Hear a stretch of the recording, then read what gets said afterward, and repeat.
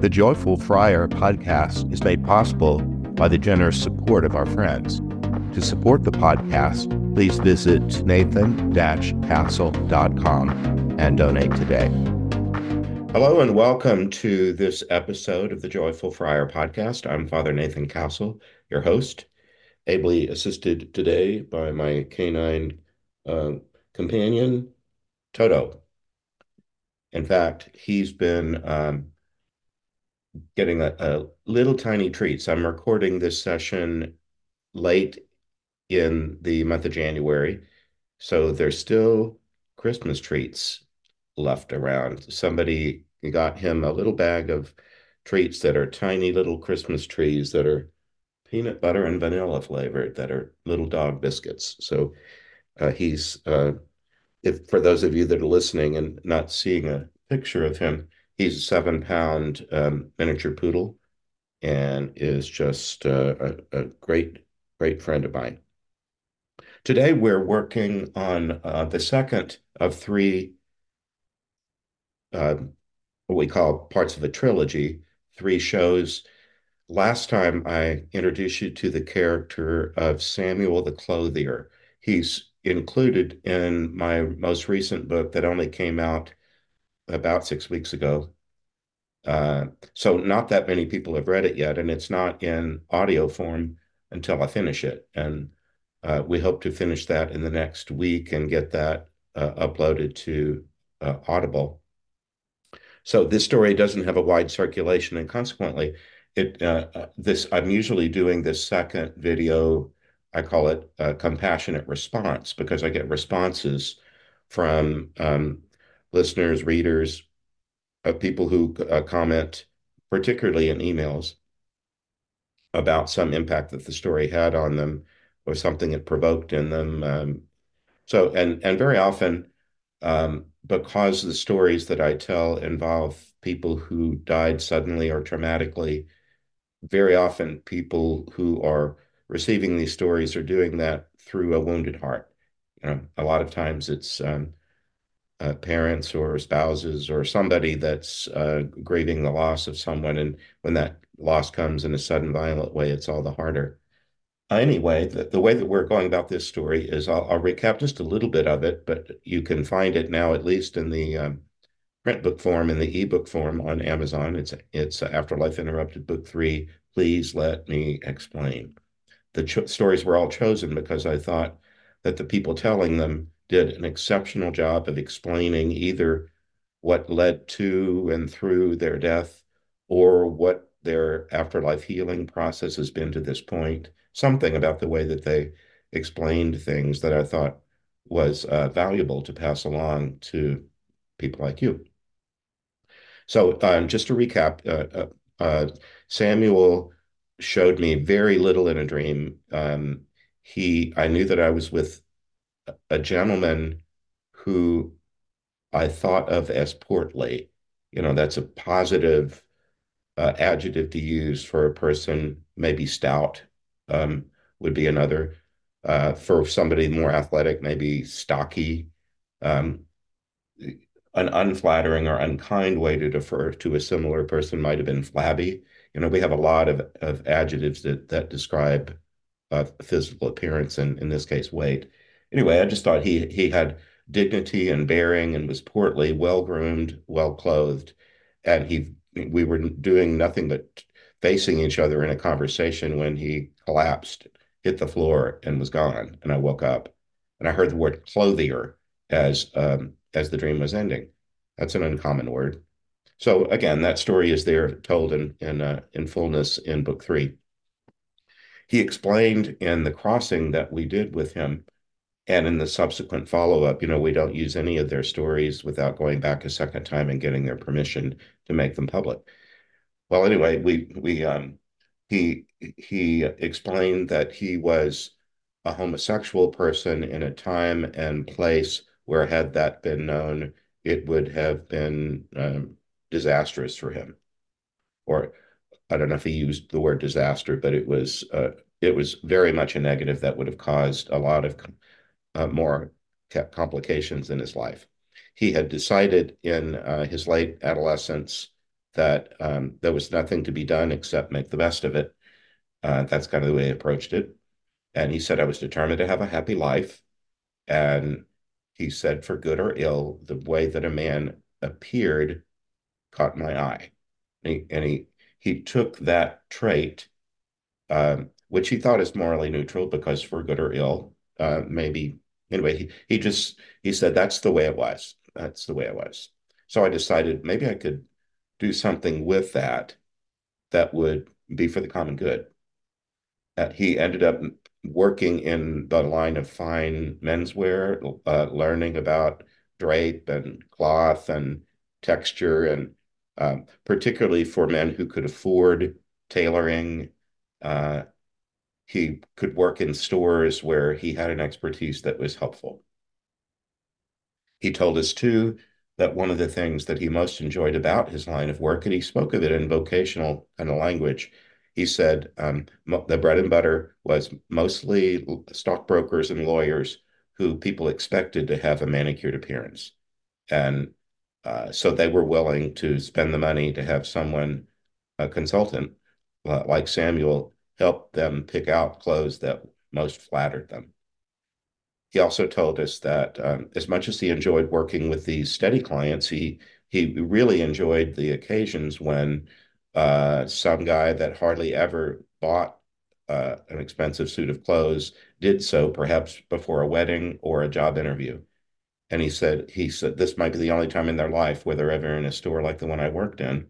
But he told us how he went about his work. He said, I thought the first he said I wasn't a costumer. I wasn't trying to dress someone up to look like something they are not, the way that we might at Halloween or masquerade. He said I wasn't a costumer. I would ask them if they would please to tell me something about their appearance that they liked.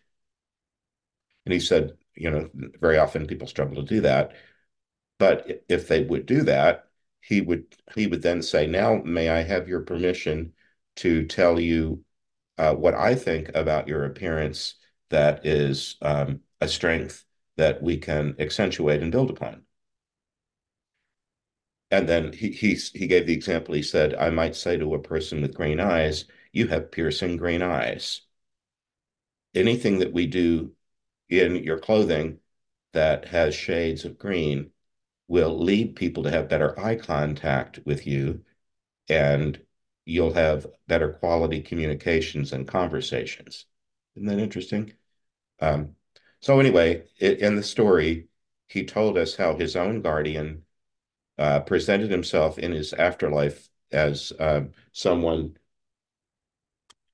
who might have been a long-term loyal customer, and his guardian and he, were building a relationship, and it wasn't exactly clear to him that this was his guardian angel. He was just this guy that was helpful. And he said he didn't have wings or a halo or anything. Um, but anyway, uh, his guardian said to him, "Would you allow me to show myself to you as I truly am?" I just loved that line. "Would you allow me to show myself to you as I truly am?" Maybe a few times in your life, if you haven't put it in so many words, maybe there have been occasions where you were vulnerable enough with someone to put down any defenses or false fronts and be seen as you truly are, whatever that meant. Well, anyway, that's what he did. And then he said, "Now watch me carefully." And he said he pirouetted and he went from being in the human form that he had been showing me to a being of light. And he said it was the most radiant, beautiful light he had ever seen. And his whole life had been about physical beauty and style, and color, shape, form. And he said, "I've never seen anything as beautiful as what you just showed me." And he said, "Well, now I'm going to turn back into the form that you're used to seeing me in, but now I would like you to step into this mirrored space and allow uh, yourself to see yourself as you truly are." It was one of those mirrored spaces that you've probably seen in some clothing store where there's one flat mirror in front of you and then two angled at a 45-degree, where you sort of stand in this space made by these three planes of mirrors, so that you can get a better view peripherally of your side to side, a broader vision of what these clothes might look like on you. Except it wasn't clothes. He was just said, "No, you do what I did. You just turn." And when he did, he also became brilliant light and then turned back into his human form and was asked to tell me what you just saw. And he said, uh, uh, beauty that's beyond words. And he said, well, that's what you are. Well, I loved that story so because I wonder if there's anybody that makes it through a full human life without some kind of negative thinking about themselves and about their appearance. Um, uh, I'd like to meet that person. And I've done a lot of pastoral counseling, and one of the things that sometimes is necessary when you get a sense that people really are their own worst critic or their own they get in their own way and sadden themselves with something that has to do with self-image, to try to get them to take another look. Is there another way that we could look at your circumstance and see things differently? Well, anyway, I hope that if any of you struggle with anything like that, where there's something about you, either in terms of physical appearance or personal history, resume, um, sometimes people go into moral categories and have regrets about things that they've done that they feel can't be forgiven, or whatever it might be, whatever it might make you think that you are not at all important or you're degraded in some way. I hope that you find Samuel's story helpful, because we all are made of the stuff of God. We're made of light and wonder. And even if we've done something to kind of tarnish that image, we can't change the fact that we're wonderfully made. It's in the Psalms. It says we're beautifully, wonderfully made. So that I'm just reiterating that. But another thing I want to highlight in this kind of uh, response thing is I really admired the way that he assessed himself at about 19 or 20, saw an apparent negative, his sexual orientation and the way that that would be perceived were it known. He couldn't really do much of anything about that, but he didn't let that derail him. He said, I was determined to live a happy life. And he didn't only live a happy life, but he lived a life of service. He knew that he would be happiest if he were serving people in some way that made their lives better. And it turned out, he said, the fact that I had some eye for what made a man look good, I could turn that into a service that I could do for other people. He particularly talked about how he loved it when he knew that somebody could barely afford his services and had probably never bought custom clothing before. He said sometimes it was mystical. Like he said, I would just get this notion that, oh my God, I know just the thing and I know where it is in the back room. And he'd have something, he said, that fit them like a glove and that didn't need tailoring. He said that was important because tailoring was an extra expense that men of more modest means couldn't afford. So he said it gave him great joy when he found just the right thing. And sometimes he said, I felt like I was directed toward it. Like there was some, spirit helper that was part of his an invisible workforce. Anyway, he he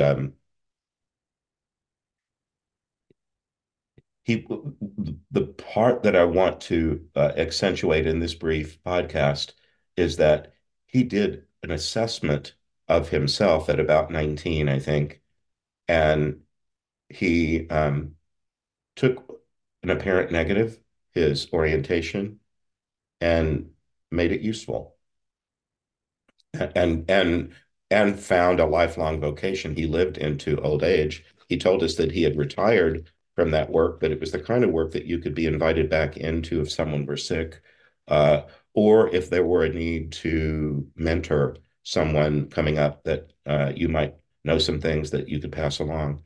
Well, right now, for those of you that are seeing this, you can see that I have my little dog friend in my lap, and I've been feeding them these tiny little Christmas trees that he likes very much and not very filling. But right now, what I'm doing is picking up a deck of cards. I'm picking up a deck of cards. I love to play cards, and in fact, I'm scheduling a game coming up soon with some friends. I like to play a double um, deck Pinochle.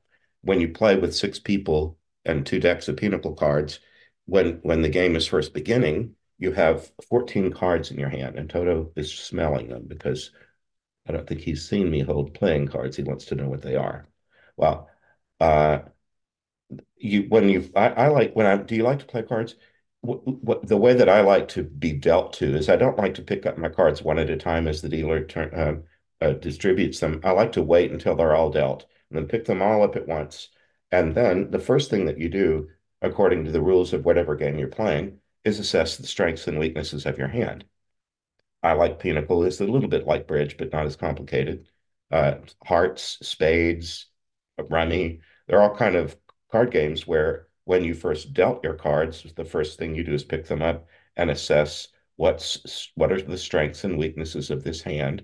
Sometimes you're playing with a partner, so you have to keep in mind how might I help my partner, but you don't know exactly what they've got either. So, like in bridge, you at least bid where you can kind of let your partner know what strengths and weaknesses you might have according to how you bid a hand. Well, anyway, I I I thought that Samuel's way of looking at his life was creative, and that he took an apparent negative and turned it to a positive. When I play Pinnacle, um, you might have you might have a really low card like a nine of clubs, and you think, how can I make this win a trick?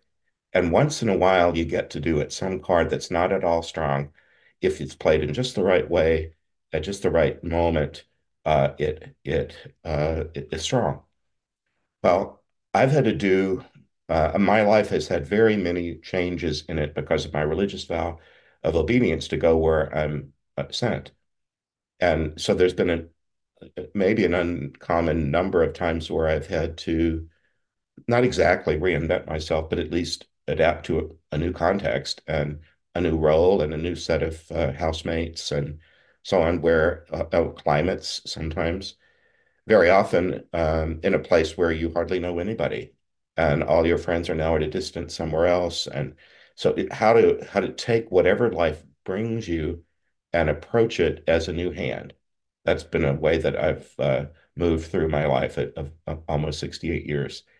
Um, Rather than grouse about something, if you're going to play cards, once in a while you're going to get a hand that really isn't very good. And I think over the life course, life gives you some circumstances to deal with that just are not very good. Illnesses and disappointments of different kinds, financial troubles, all kind of things. But I've tried to be something like Samuel in saying, yeah, this isn't what I wish it were, but how can I make things better? How can I work with what I've got? And then I like to remind myself too, that phrase, this too shall pass. People use that when there's something that's distressing in the present moment, and it's probably going to endure for a while. But part of the way to move through it is to think, well, remember, this is temporary. This will pass. The sun will come out tomorrow, something like that. I don't think that's just necessarily, idle cheerfulness. It's just a strategy for moving through life. And I think Samuel demonstrated that. So I wondered if that would be helpful to you to think, um, when you play cards, you play for the evening. You don't play just one hand. And it might be that you're given a hand that isn't really very good. If you're playing with a partner, sometimes you can turn over authority to the partner and let them know through the way that you signal according to the rules of the game that my hand is not very strong. I'm looking to you to be the stronger partner in this moment. There are analogies there maybe, but I've sometimes enjoyed in a card game playing a weak hand to see how I can maximize it.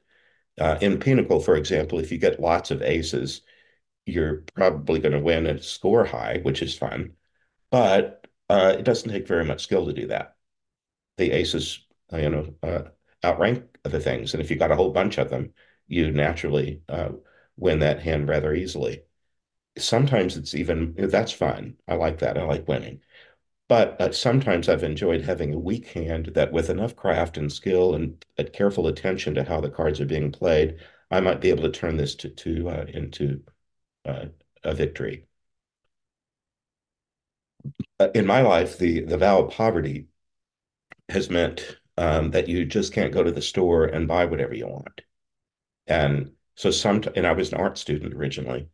So taking kind of the vow of poverty has made me look at my life and my surroundings and take whatever's on hand and figure out how to use that to best advantage to make something beautiful. For example, in uh, living spaces, paint doesn't cost much. I remember my mom visiting me once, and I said, this place is just dirty, and the leadership of it at the time didn't seem to notice it, and didn't seem to care, and and very often would say, we can't afford something.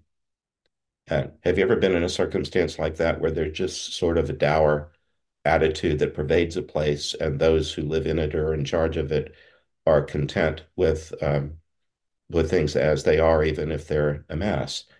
Well, I remember her saying, "Well, yeah, but soap and water don't cost much." I said, "You're right." And so I started doing some cleaning without being real aggressive about showing anybody up. I just started whenever I could get away with it, quietly cleaning up areas and decluttering and stuff. I've done a lifetime of that. So that's just in a physical space, but in spiritual space or in one's life, I just think I really admire the way Samuel just looked at things and looked at his life as a young person and said, I'm going to make this good. I'm going to work with what I've got and make it better. And as a Catholic Christian, one of the ways that I do that regularly is with the Lord's Prayer. You know how when we pray the Lord's Prayer, we say, Give us today our daily bread. Give me today what I need. I'm only asking for bread.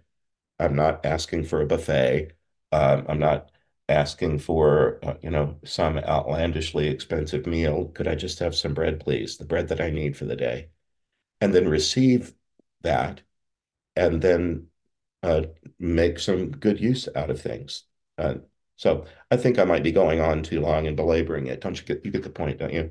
That it could be that the Samuel story could inspire in you, as it has in me, a kind of a new resolution to look at what I've got. Kind of it's sort of glass half full kind of idea. It's not completely original, but I just like meeting Samuel and seeing the way he went about life, and especially how he helped other people walk out of his store with a kind of skip in their step, or a boost to their own sense of self that might have set them up for a great day, or maybe a life of service to other people. So with that, I'm going to leave it at that. As always, remember that I'm praying for you. If there's something I can do to help you, you can contact me through my website, nathan-castle.com. So for my assistant today, Toto, and myself, God bless you. Hope you have a great day. Bye-bye. I hope you enjoyed this episode of The Joyful Friar. Please like, follow, and subscribe. You can visit me at nathan-castle.com. Send me a message by clicking the contact button. God bless.